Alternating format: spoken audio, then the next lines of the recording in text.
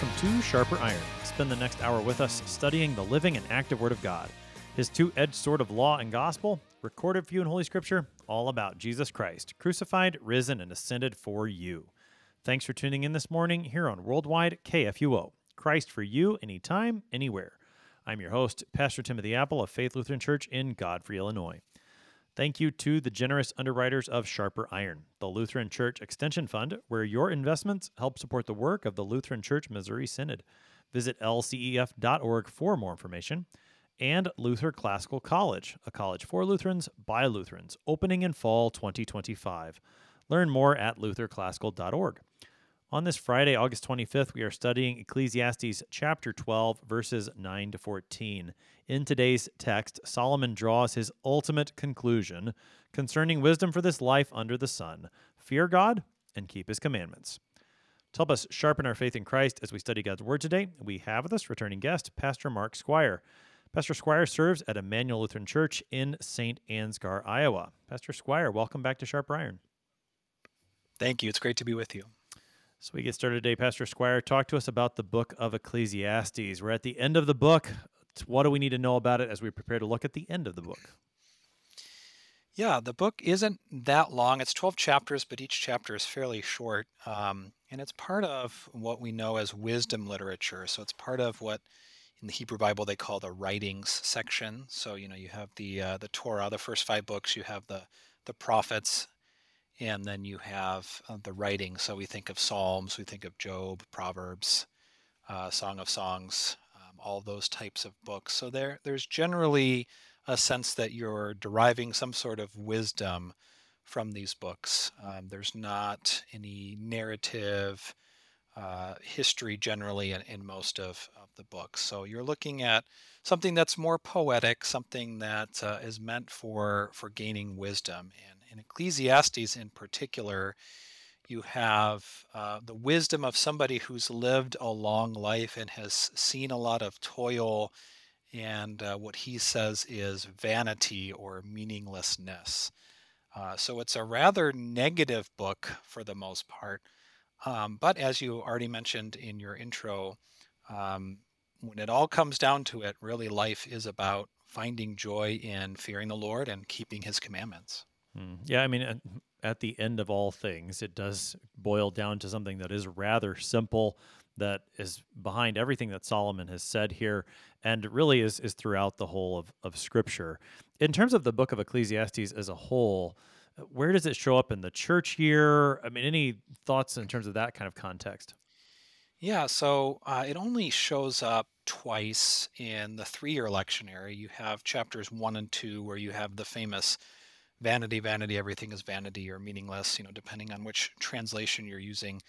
And then also chapter 5 where the author is writing on what he says is the meaninglessness of riches and the evil that comes from having a lot of wealth and trying to sort of store up all of this, and then it all goes away.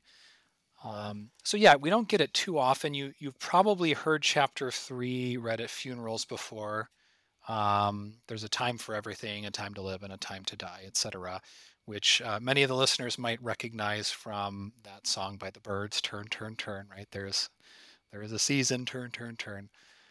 So generally, though, in our culture, Ecclesiastes does find a place with different phrases and ideas. You have sort of nothing new under the sun, the striving after the wind, these sorts of things.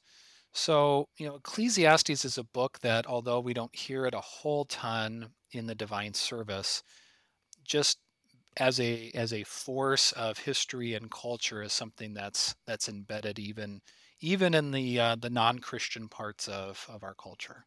Yeah, it's striking how often the book of Ecclesiastes does really show up in those cultural references. Though what's ironic, it maybe fits in perfectly with the book of Ecclesiastes, is that nobody knows where it comes from, and that nobody really gets the whole message of the book. They just know that brief little snippet, and since they don't know the whole message of the book, it almost turns out to be, meaningless. Yeah, there is. You're right. I think there's a great irony here because as the author of this book, which is probably Solomon, is writing about riches and pleasure and all the things that turn into vanity and meaninglessness. The world might pick apart phrases and ideas here and there, and yet the world continues to strive after these things. And I think where we see the Hebrew name for this book is called Koheleth, which means essentially the speaker of the assembly. And the Greek word that's translated is where we get our English word Ecclesiastes.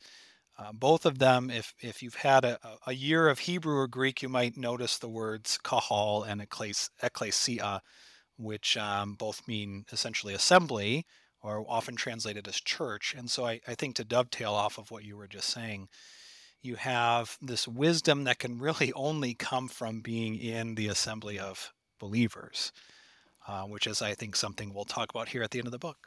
Yeah, that's right. So how does we are at the end of the book here. This is the last section, maybe an epilogue of sorts. How does this last part fit into the book? Various books of scripture, different types of Yeah. literature, the end functions differently in different places. So how does the end of Ecclesiastes function in the whole of the book?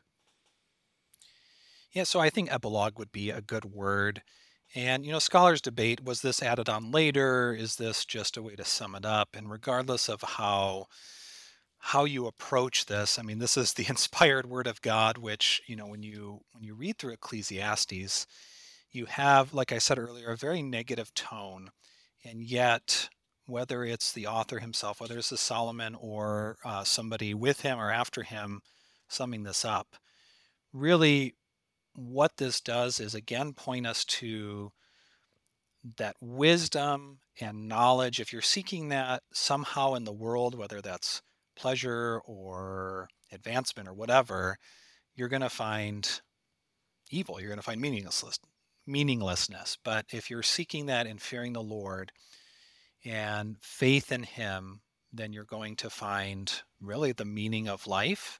And as we looked at in the section before this, sort of your eternal home, one way or the other. So, like Jesus said, for those who seek after the things of this world, they'll find their reward already. But what the epilogue here is getting at is that already in this life, you better be fearing the Lord, because that's really all there is that's going to last. All right. So with those introductory thoughts in mind, let's turn to the text. This is Ecclesiastes chapter 12, verses 9 to 14. Besides being wise, the preacher also taught the people knowledge, weighing and studying and arranging many proverbs with great care. The preacher sought to find words of delight, and uprightly he wrote words of truth. The words of the wise are like goads, and like nails firmly fixed are the collected sayings. They are given by one shepherd. My son, beware of anything beyond these. Of making many books there is no end, and of much study is a weariness of the flesh. The end of the matter, all has been heard. Fear God, and love and keep his commandments, for this is the whole duty of man. For God will bring every deed into judgment, with every secret thing, whether good or evil. That's our text for today. That's Ecclesiastes 12, verses 9 to 14. Pastor Squire, you mentioned the matter of authorship of this last section sometimes is wondered. Is it Solomon still? Is it somebody later, another editor? I was thinking a little bit about that. I suppose the reason people might ask that is because of the way that the preacher is spoken about in the third person, although that's not unusual from other parts of the book. And just thinking through that question myself, parts of the book of Proverbs, for example, are by Solomon, we know, but Right. other parts are by someone else. Do you have any thoughts? I don't know if it, as you said, it's the inspired word of God either way. Do you have any thoughts Yeah. as to who it might be?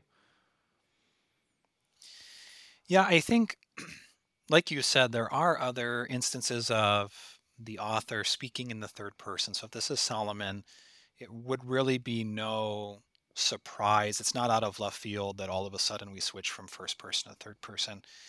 In Proverbs as well.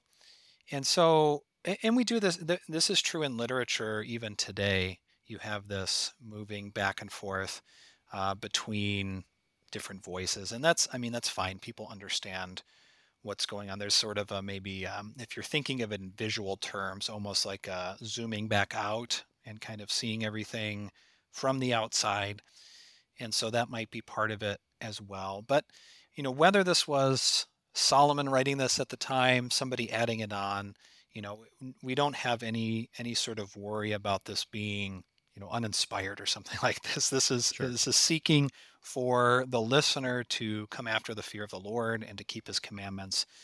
So, yeah, as far as the authorship question, even in the church fathers, they were wondering about this, debating this. So this is not a new question. This isn't some sort of, liberal, higher critical question. And this has been talked about for 2,000 years, and longer probably. But yeah, I think this fits in well with the rest of the book and with Solomon's Proverbs and wisdom in general. Yeah, and I think, I mean, it reads, other than the part where speaks about himself in the third person. I think it reads like what Solomon has written throughout the whole book. Yeah. Almost like it's almost as if it's a literary device, sort of at the beginning and the end, kind of like in a movie where you have the narrator saying, "Here's the main character," and then the movie itself is the words of the teacher, and then at the end, here comes the narrator again. Right. It's not hard for us to picture. So it sounds like Solomon to me, but I could see where perhaps there's some debate. But as you said, none of it changes. This is the fact. Sure. This is the word of God given to us through the Holy Spirit. So with that in mind, let's look at what is written here. Verse 9, besides being wise, the preacher also taught the people knowledge, weighing and studying and arranging many proverbs with great care. What do we learn here? Yeah, so first I'd like to point out that Solomon, I'll just use Solomon here as the placeholder because it's simpler. But Solomon is saying again that he is the preacher. This is the ESV translating, but the Hebrew word again is koheleth, which is the title in Hebrew of the book, and it's that speaker of the assembly. So I think right away what this summary, this epilogue is doing is reminding us that actual wisdom and knowledge comes only through the word of God, which generally speaking we hear proclaimed in the church. So you have the gathering of God's people, and the primary purpose of that gathering is to live in and to receive and to hear and to learn and to teach God's word.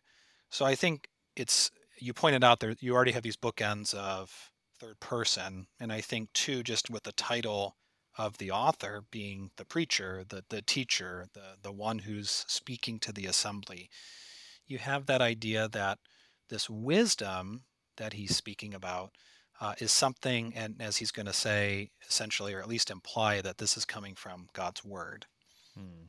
Right. So thinking through just Solomon's own life, the way that he became wise was through the gift of God, not by something that he did himself. Exactly. So, if the readers want to look back at First Kings chapter, or hearers want to look back at First Kings chapter 3, this is the fairly well-known account of when, after David has died, Solomon becomes king. Solomon goes to sacrifice, and the Lord appears to him in a dream and essentially just asks him very simply, "What do you want me to give to you?" Hmm. And Solomon gives this long paragraph of humble, just as stating who he is. He's a youth, he doesn't know much, so he wants from God the ability to discern between what is good and what is bad. And the Lord is pleased by this request and says, not only will I give this to you, but you didn't ask for riches, you didn't ask for long life, all these sorts of things, but I'm going to give these things to you as well. But the wisdom in particular is what Solomon becomes most known for, which we see play out through the rest of his reign in First Kings, but also in Proverbs and in all those other sorts of places where we see his wisdom written down. Perhaps most famously in the account of the two women who come before him and they're arguing about whose child this is because the one died, and both of them are claiming that the living child is theirs. And so, yeah, this is a gift from God, which I think should direct us as well, that if we're striving after the wisdom of this world, we're going to be left essentially with nothing. Hmm. Now, the preacher here is wise, this acknowledges, but he also then taught the people knowledge. What's the distinction? What does it mean that he taught them knowledge in addition to being wise? Yeah, I think in our modern time and language, we usually make a distinction between knowledge and wisdom in the sense that knowledge is something that is what we might call data or Hmm. facts, something that you can measure, something that's observable, something that you can, pinpoint. Wisdom, on the other hand, would be something that has to do with, say, decision making or how you live your life, right? So something that comes with experience, something that comes with age, something that comes with what's beyond just the intellect, right? But here, I think, and throughout Proverbs and the writings and the wisdom literature, wisdom and knowledge are used maybe not interchangeably, but at least sort of as parallel. And there's Hmm. in Hebrew poetry, you have a lot of parallelism, of course. And regardless of how you define knowledge here, even back in Proverbs chapter 1, you have the fear of the Lord is the beginning of knowledge. Fools despise wisdom and instruction. So it seems like Solomon is using these really to encompass anything that has to do with knowing and understanding and following the Lord. So not just in the data points of knowing certain doctrines, but as we when we look later to it, keeping his commandments, certainly how that then plays out in your life. So the wisdom that Solomon had was a gift. He's also taught the people knowledge, and that's modified by saying that he weighed, he studied, he arranged many proverbs with great care. What do all those modifiers indicate about Solomon's teaching of knowledge? Yeah, so those three verbs together do show a great and ongoing care, an intentional studying, teaching. This isn't, well, I went for a few weeks and I took a class and now I'm done type of thing. Or, I sat my kids down and I had a talk with them and now they know, right? This is something that happens over time. It's something that is continuous. It's something that takes action. It takes effort, and it takes an ongoing dedication to teaching and to learning. So oftentimes we still do this today. If you're listening to, a press release, a press secretary talk, if you want to emphasize something, you find three synonyms and you say it. So I'm going to do this, this, and this, and they all mean the same thing. But you see how well it's emphasized and sort of concrete in that. I didn't say it once. I didn't say it twice. I said it three Yeah. times. And this seems to be, I think, what he's getting at. But especially that last word, which is translated as arranging, literally means to make straight, which is a word that's only used a couple times in Ecclesiastes, but the idea of it you can see throughout the rest of the scripture. So you see it in Isaiah 40, for example, where the prophet is called to make straight in the wilderness a way for the Lord, which then in the Gospels is applied to John the Baptizer. So he's the one who's coming to make straight what is crooked and to prepare the way. So there is this sense, I think, here too of preparing a way. And, even for us, recognizing that people can't just gain data points and facts and somehow become Christians, but that faith comes from hearing, and that way of coming to faith has to be prepared by study. It doesn't just happen sort of right away. Yeah, the lifelong pursuit of this knowledge, this wisdom, the use of it, I think is definitely in view here with these three verbs. Now he weighed, he studied, he arranged. It says many proverbs with great care. That sounds a little bit broader than just the book of Ecclesiastes to me. Right, right. Yeah, and I think this would be probably further evidence that this is Solomon who's talking.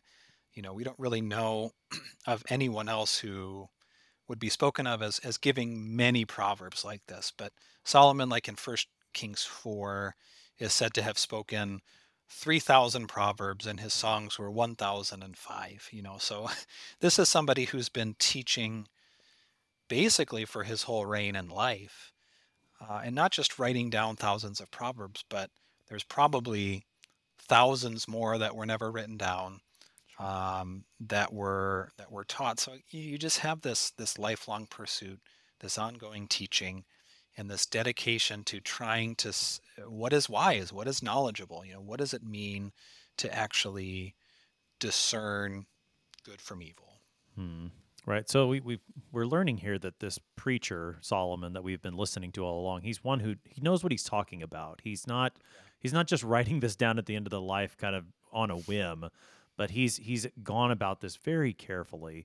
He continues to tell us more about himself there in verse 10. We learn the preacher sought to find words of delight. What is Solomon telling us there?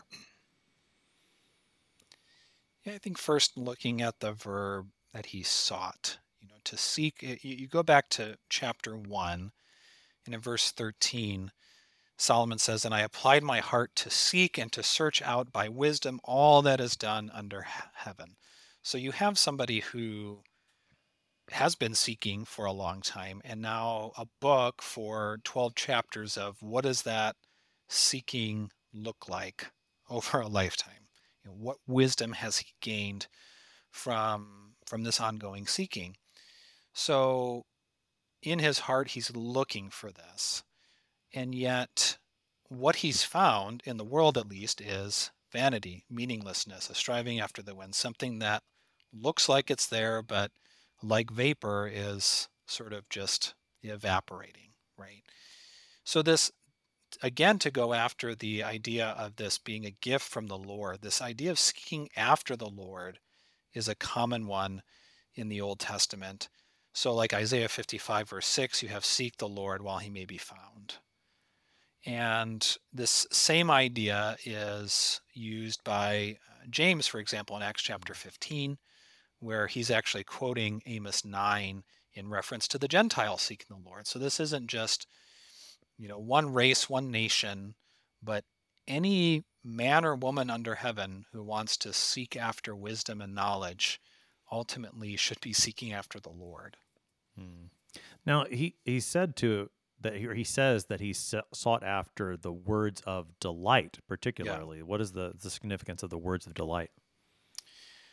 right. So I think in my studying for this, I thought a lot about Psalm 119, which Hmm. is, your listeners may know, this is the longest chapter in the Bible. It's, 176 verses, I think. Um, but it's all about the law of the Lord, the instruction of the Lord, and what it means to live in that, to seek after it, and to find joy and happiness in that. So these words of delight, these delightful words, which we can also translate or understand as sort of words of treasure. What am I what am I finding that is my treasure? Which, at least here, one of the readings recently in the Gospels was about two parables that Jesus told about finding treasure.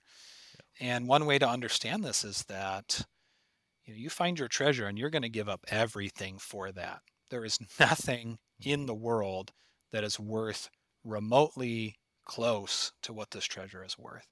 So when Solomon's talking about words of delight or words of treasure, ultimately this is going to be found through the word of the Lord. And he speaks this way also in the Proverbs. So, for example, Proverbs 3, verse 5, trust in the Lord with all your heart. Do not lean on your own understanding. In all your ways acknowledge him, and he will make straight your paths. There's this idea of seeking after the Lord only, because you're not going to find treasure, you're not going to find delight in words of philosophers, in words of your parents. Ultimately, hopefully they're teaching you the words of the Lord, but if they're coming up with their own stuff, you're going to be left wanting. Yeah, it's Psalm 119. I think applies. Psalm 19, I think, also applies because there Sure. the word of the Lord is a delight. So you've got that similar idea, and this is found throughout the scriptures. So the preacher sought to find these words of delight, and then uprightly he wrote. Now it's words of truth. Talk to us about that phrase. hmm Yeah, words of truth. You find those echoes throughout the Old Testament and really throughout the scripture. So, Psalm 119, again, you have in verse 160, the sum of your word is truth. So, what does it mean for something to be true? Well, essentially, it means that God spoke it, right? Whether it's just a word in the sense that it's something spoken, or as we know, God's word is performative, so it does what it says. Which you look around you, all of creation you can say the sum of truth because God spoke this into existence. So anything that God says, whether it brings something into being, or whether it does something, or whether it's just teaching, God's word alone is truth. And anything apart from that, you go back to Genesis 3, this was the sin, right? They were trying to discern what is true, good and evil, apart from God's word. God said, eat from any tree you want. Even eat from the tree of life, but don't eat from this one tree, the tree of the knowledge of good and evil. And they did, because they wanted to seek after truth apart from God.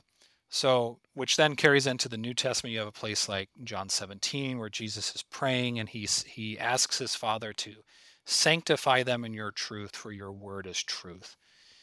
And so how is it that we are set apart? How is it that we're made holy? Only through God's word, which is truth. Anything else, essentially, even if it sounds good, is a lie. It's meaningless. The words of delight, the words of truth. This is what Solomon has sought and written down for us in the book of Ecclesiastes. We're going to keep looking at this more on the other side of the break. You're listening to Sharper Iron on KFUO. We're talking to Pastor Mark Squire this morning about Ecclesiastes chapter 12. We'll be right back. Please stick around.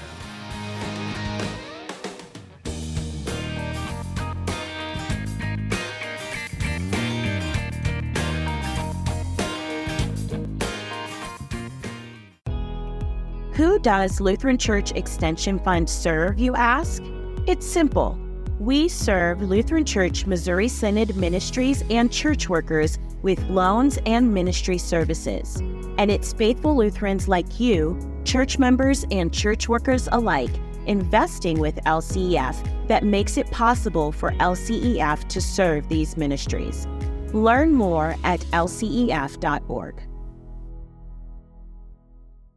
LCF is a nonprofit religious organization. Therefore, LCF investments are not FDIC-insured bank deposit accounts. This is not an offer to sell investments or solicitation to buy. LCF will offer and sell its securities only in states where authorized. The offer is made solely by LCF's offering circular. Investors should carefully read the offering circular, which more fully describes associated risks.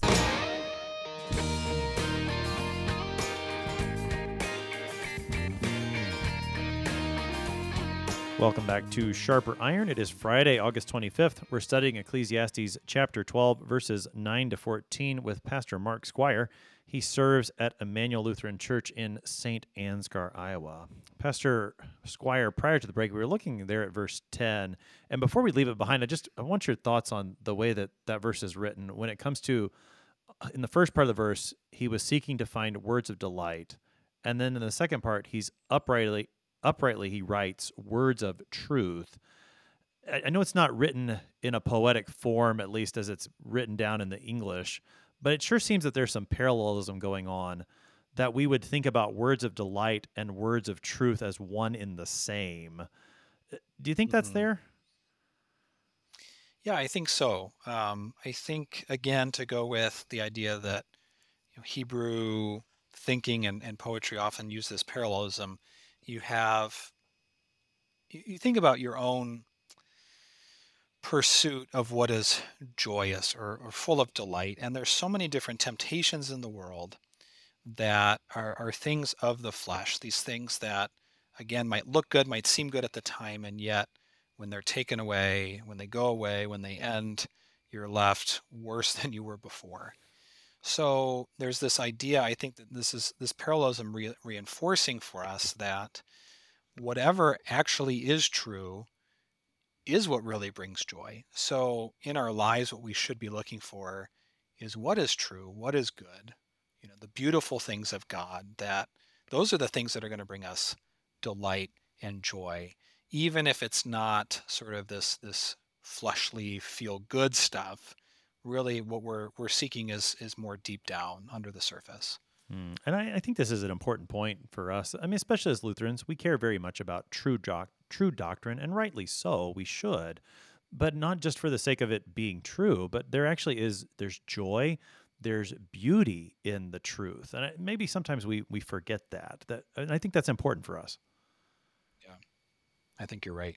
Yeah, it can become, convention was recently, and so you have we're voting on resolutions and this and that, and that's all well and good. But again, if we're missing the joy and the delight of the truth, just being right to be right, we're missing out on a whole lot. Yeah. Yeah. So words of truth, this truth actually brings us joy.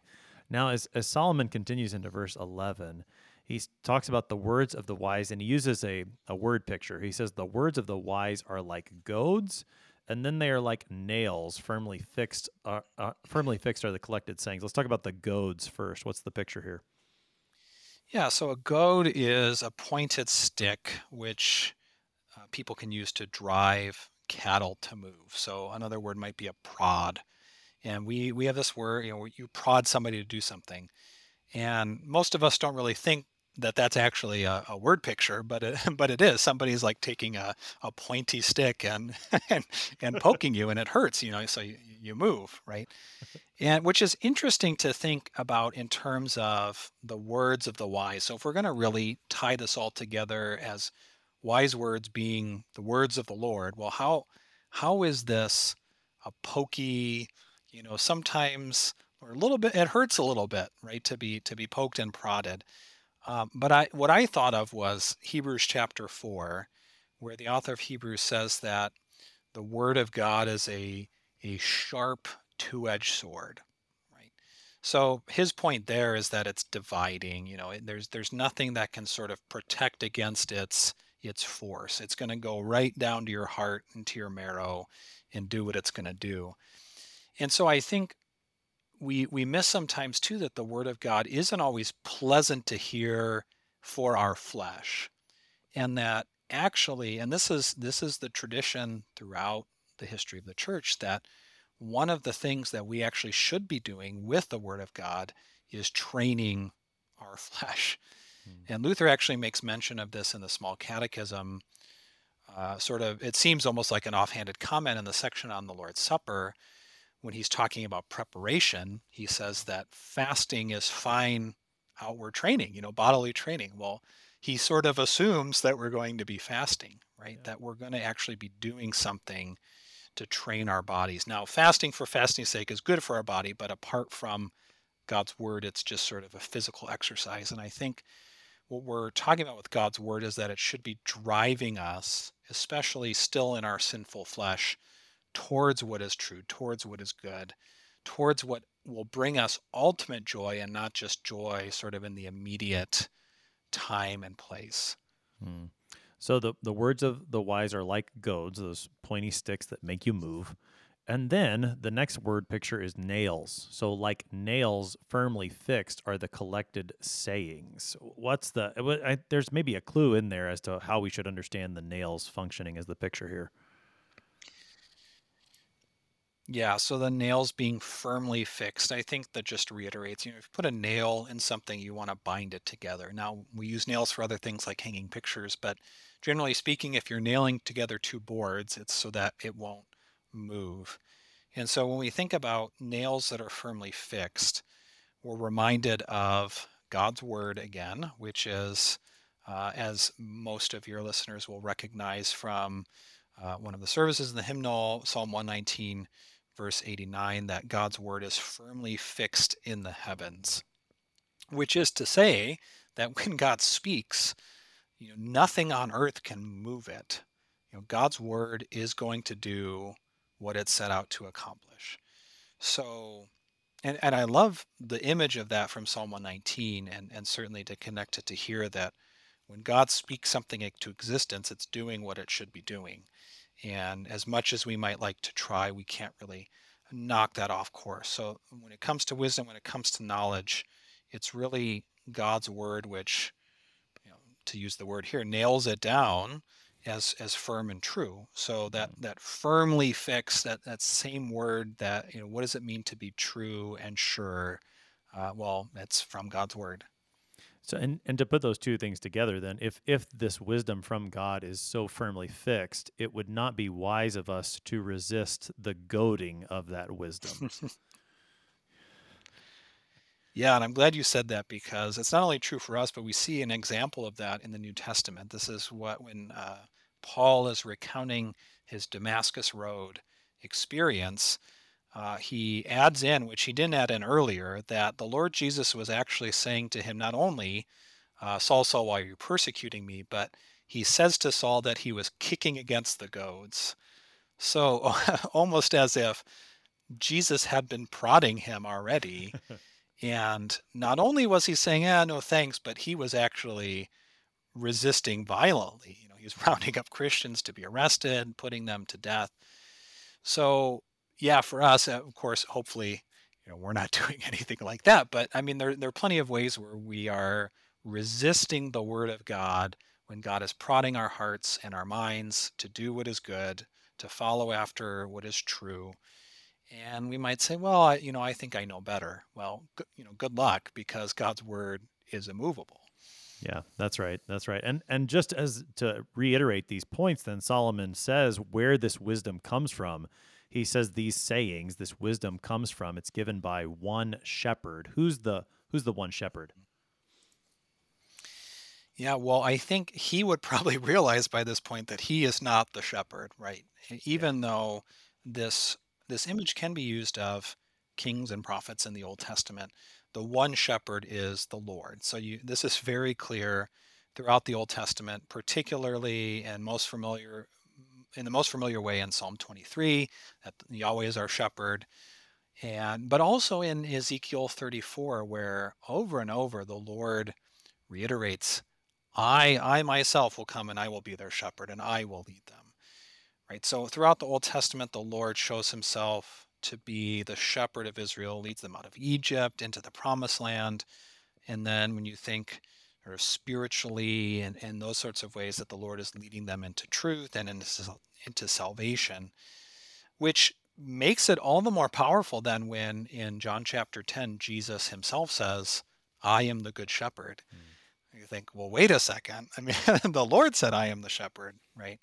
So what is Jesus really saying? Well, he's saying he's the Son of God, right? That he has come to lead people to greener pastures, to bring them to salvation. And in fact, the way that he explains it in John 10 matches up so well with this, because he talks about the shepherd's voice being the voice that the sheep know and listen to. So when you're thinking about words spoken and knowledge given and wisdom imparted, this has to come from the voice of the shepherd. The sheep they shouldn't listen to anyone else, because whoever else is speaking is going to lead them ultimately into darkness. Yeah, I think that the connection to John chapter 10 is great. And as you said, by this point in the book of Ecclesiastes, the shepherd really can't be anyone other than the true God, because the part of the whole point of Ecclesiastes is that you don't know what's going to happen. You don't have any control. It's all in the Lord's hands. So the shepherd has to be God. And I think the connection to John 10 is absolutely great, as we see how our Lord Jesus takes this and applies it to us as his holy flock still today. Now, as Solomon continues then in verse 12, he says, my son, beware of anything beyond these. So I think these is the words of the wise. So he's saying, hey, make sure you pay attention to these, and especially these, and watch out for what comes outside of it. Right. Yeah. So whether Solomon is literally speaking to his son, one way or the other. I mean, this is a device that seems to be used more broadly, even throughout Proverbs. I think really anybody who's sort of sitting at Solomon's feet here, and like you said, what are these words? Well, it's not as if Solomon has sort of encapsulated the whole of God's wisdom in Ecclesiastes. But what he's trying to do is point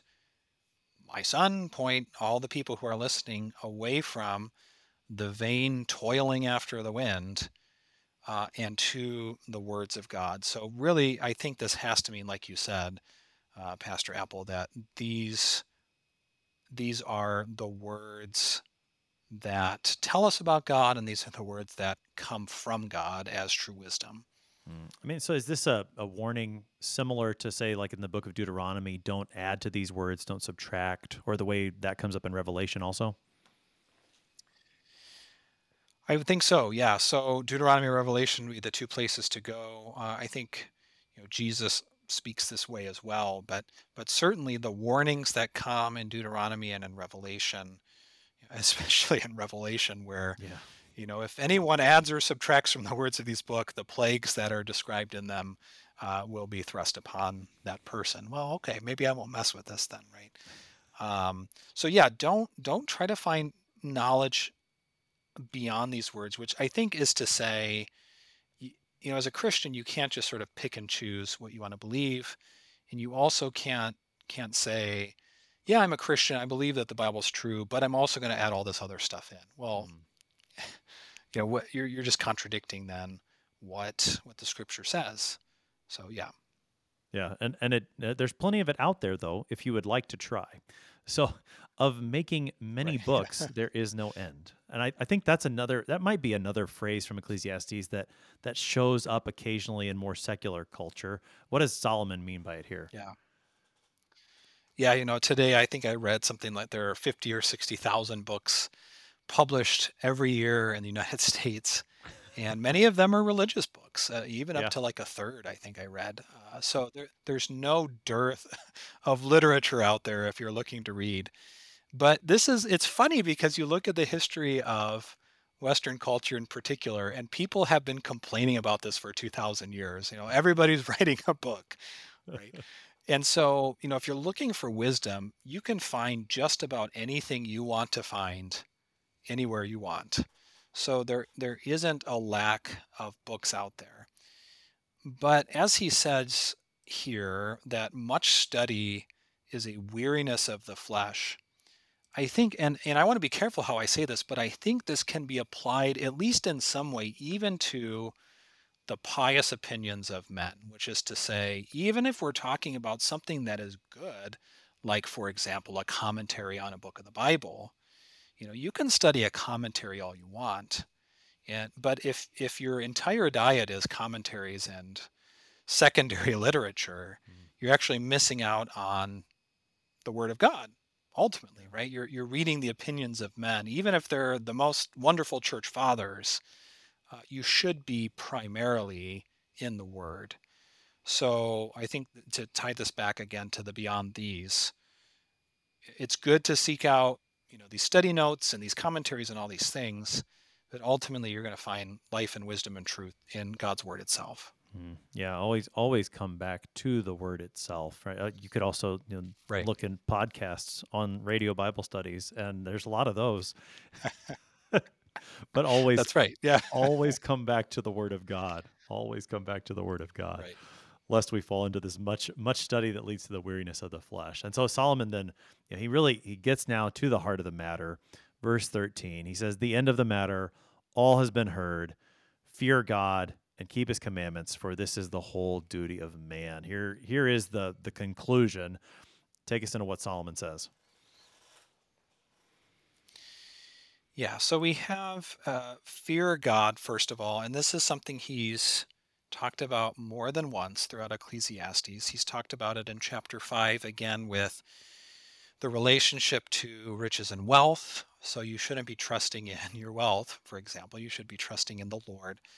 But also in chapter 8. So this is one of the central themes throughout the scriptures, that you should fear the Lord your God. Now we hear the word fear, for example, and we think, well, what do you mean fear God? But certainly, if you're reading the scriptures, and even if you're studying the catechism, the fear here is a healthy awe, respect, certainly in understanding that God can and does judge and condemn those who rebel against Him, right? So that's part of the fear, that God can destroy you if you're going to fight against Him. Yeah. But certainly, I think better for us to think in terms of what does a good father look like? What does a good leader look like, that you respect, that you follow after, that you listen to? To go back to Psalm 1, for example, that the fear of the Lord, this is the delighting in God's word and meditating on it day and night. This is the fear of the Lord is the beginning of wisdom, right? It's faith. And this is what Luther gets at in the first commandment, we should fear, love, and trust in God above all things. If you really fear something else more than you fear the God of the universe, then you need to reassess what your faith is in. So this is a faith word, and with the keep His commandments, this really rules out this sort of, and I think we're tempted to this as Lutherans especially, and I could name some other denominations where this is true too, but we tend to think sometimes of faith as sort of, I know the right things and I'm confessing the right things. And even with this word keep, we got to guard our right doctrine. Well, we do, absolutely. God's word is God's word, and it should be pure and unadulterated. But there's the implication here that when you're guarding, that you're also observing. And so Jesus, for example, in Luke chapter 6 says, "Why do you call me Lord, Lord, and not do what I say?" Right? So fearing God, keeping His commandments, this is essentially faith. If I were to sum it up in one word, this means believe in God. And that means both in your knowledge, but also this plays out in your life. Yeah, the word, when it comes to keeping the commandments, I think we often hear that as obeying them. That's part of it. We don't want to limit it to obeying, but we also don't want to eliminate the obeying. And I think you're right. Sometimes we as Lutherans are quick to say, hey, keeping means more than obeying. And that's very true. But it does include obeying those words of law that God has spoken. Right. Yeah. It's same with the word listen in the Old Testament. It irks me when translations will translate, Shema in Hebrew, hear as obey. Well, I like the word listen because I think it encompasses both, right? When God says, listen to me, well, hear what He says, but also do what He says, right? Faith comes by hearing, but faith also, like James teaches us in his letter, also plays itself out in works, right? So we should be distinguishing, but also not separating these things. Yeah. Yeah, that's right. And then the fear of God, as you said, this is the key term, especially in the Old Testament, really for faith. And I think the way the book of Ecclesiastes has laid that term out in terms of fear God, it boils down to what other guests have said, there's a God, it's not you. And keeping that reality in mind, that's what it means to fear God, to live as if that's true, that He's God, you're not, and all that reality entails, that's what it means to fear God. And so Solomon boils it down very clearly for us. Fear God, keep His commandments. That's the whole duty of man. And then one last verse that he wraps up with, for God will bring every deed into judgment with every secret thing, whether good or evil. How does Solomon conclude there? So he's looking forward to the future. And I think this is probably a reflection that this was written near the end of his life. So this would be on his mind. What's going to happen to come? And I think all of us should not wait till the end of our lives to start thinking about this, in part because we don't know when the end of our lives are going to be, but particularly because, as some people like to say, you might not die. Jesus might come back before you die, right? So what does this all have to do with this? Well, there's going to be a judgment. In other words, God is going to distinguish between the good and the evil. He, like Jesus says, separate the sheep and the goats. But actually, as we see even in the New Testament, works are included in this, which is to say, again, to go back to James, a faith that is a true faith is actually going to do what God says, right? So when Jesus or when Peter or Paul will say, those who have done good to eternal life and those who have done evil, this isn't some works righteousness. It's just a statement of reality, right? This is a separation of those who are righteous and doing what God says and those who are unrighteous and who refuse to obey, keep, right? To actually listen to what God is saying. So, looking forward to the end, really nothing is hidden from God. You can pretend all you want right now that you can cover up your misdeeds and your unbelief, but everything will be revealed. And this is something, again, that Jesus, no surprise, reflects on. So Matthew 10, verse 26, he's reassuring his disciples by saying, have no fear of them, for nothing is covered that will not be revealed, or hidden that will not be known. Paul also reflects on this in both of his letters to Corinth. The same sort of idea. All will come to light. There will be no darkness anymore, which we actually see reflected in John's revelation, that you won't need a lamp, you won't even need the sun, because the Lord God will be their light, which means there's no corner of this new creation that will be somehow dark or full of sin or doubt. Everything will be revealed, everything will be transparent and good. So Solomon's point here is that the time is coming.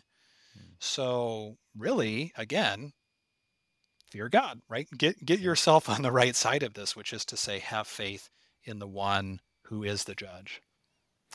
Pastor Squire, we've got about 3.5 minutes left on the morning. We've come now to the end of this text and the end of the book of Ecclesiastes.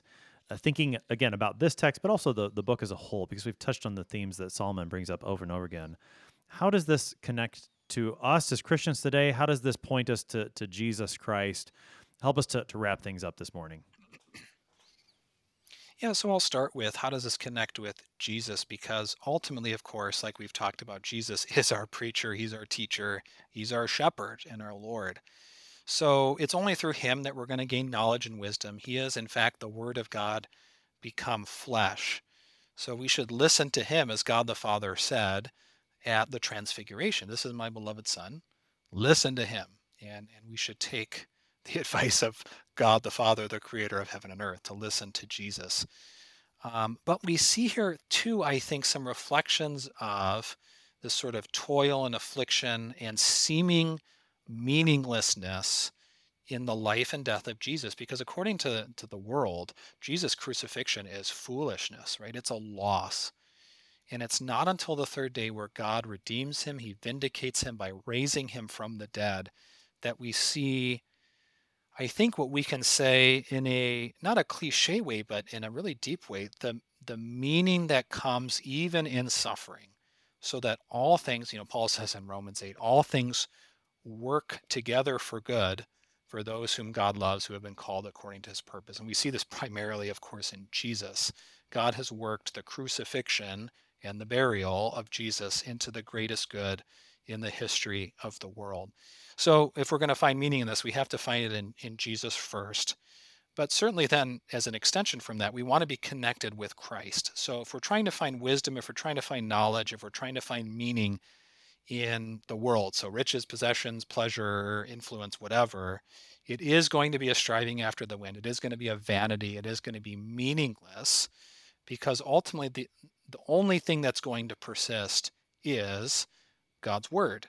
And that word is going to be spoken into a new creation. So if you're apart from God's word, you essentially are going to find darkness and death. But what seems foolish to the world, the cross of Christ, the resurrection of Christ, living as people of Christ, is where we find true meaning. It's where we find true hope, and it's where we find salvation. Pastor Mark Squire is pastor at Immanuel Lutheran Church in St. Ansgar, Iowa. He has been helping us today to study Ecclesiastes chapter 12, verses 9 to 14. Pastor Squire, thanks for being our guest today. Always a pleasure. Thank you. Vanity of vanities, says the preacher. Solomon has borne that out throughout this book of Ecclesiastes, and yet we know that in all things the duty of man remains: fear God and keep his commandments. This is the end of the matter after all has been heard. Faith in our Lord Jesus Christ. This is what gives life true meaning, that we would hold on to his word, that we would keep his commandments, that we would believe his promises. This is true meaning for life under the sun. Hold on to this wisdom, dear Christians, now and on to the last day. I'm your host here on Sharper Iron, Pastor Timothy Appel of Faith Lutheran Church in Godfrey, Illinois. Starting next week, we will be jumping to the book of Leviticus here on Sharper Iron, learning the truth of God given through Moses in that third book of the Scriptures. Please join us for that awesome study that we will engage in over the next several weeks. Thanks for spending the morning with us. Talk to you again next week.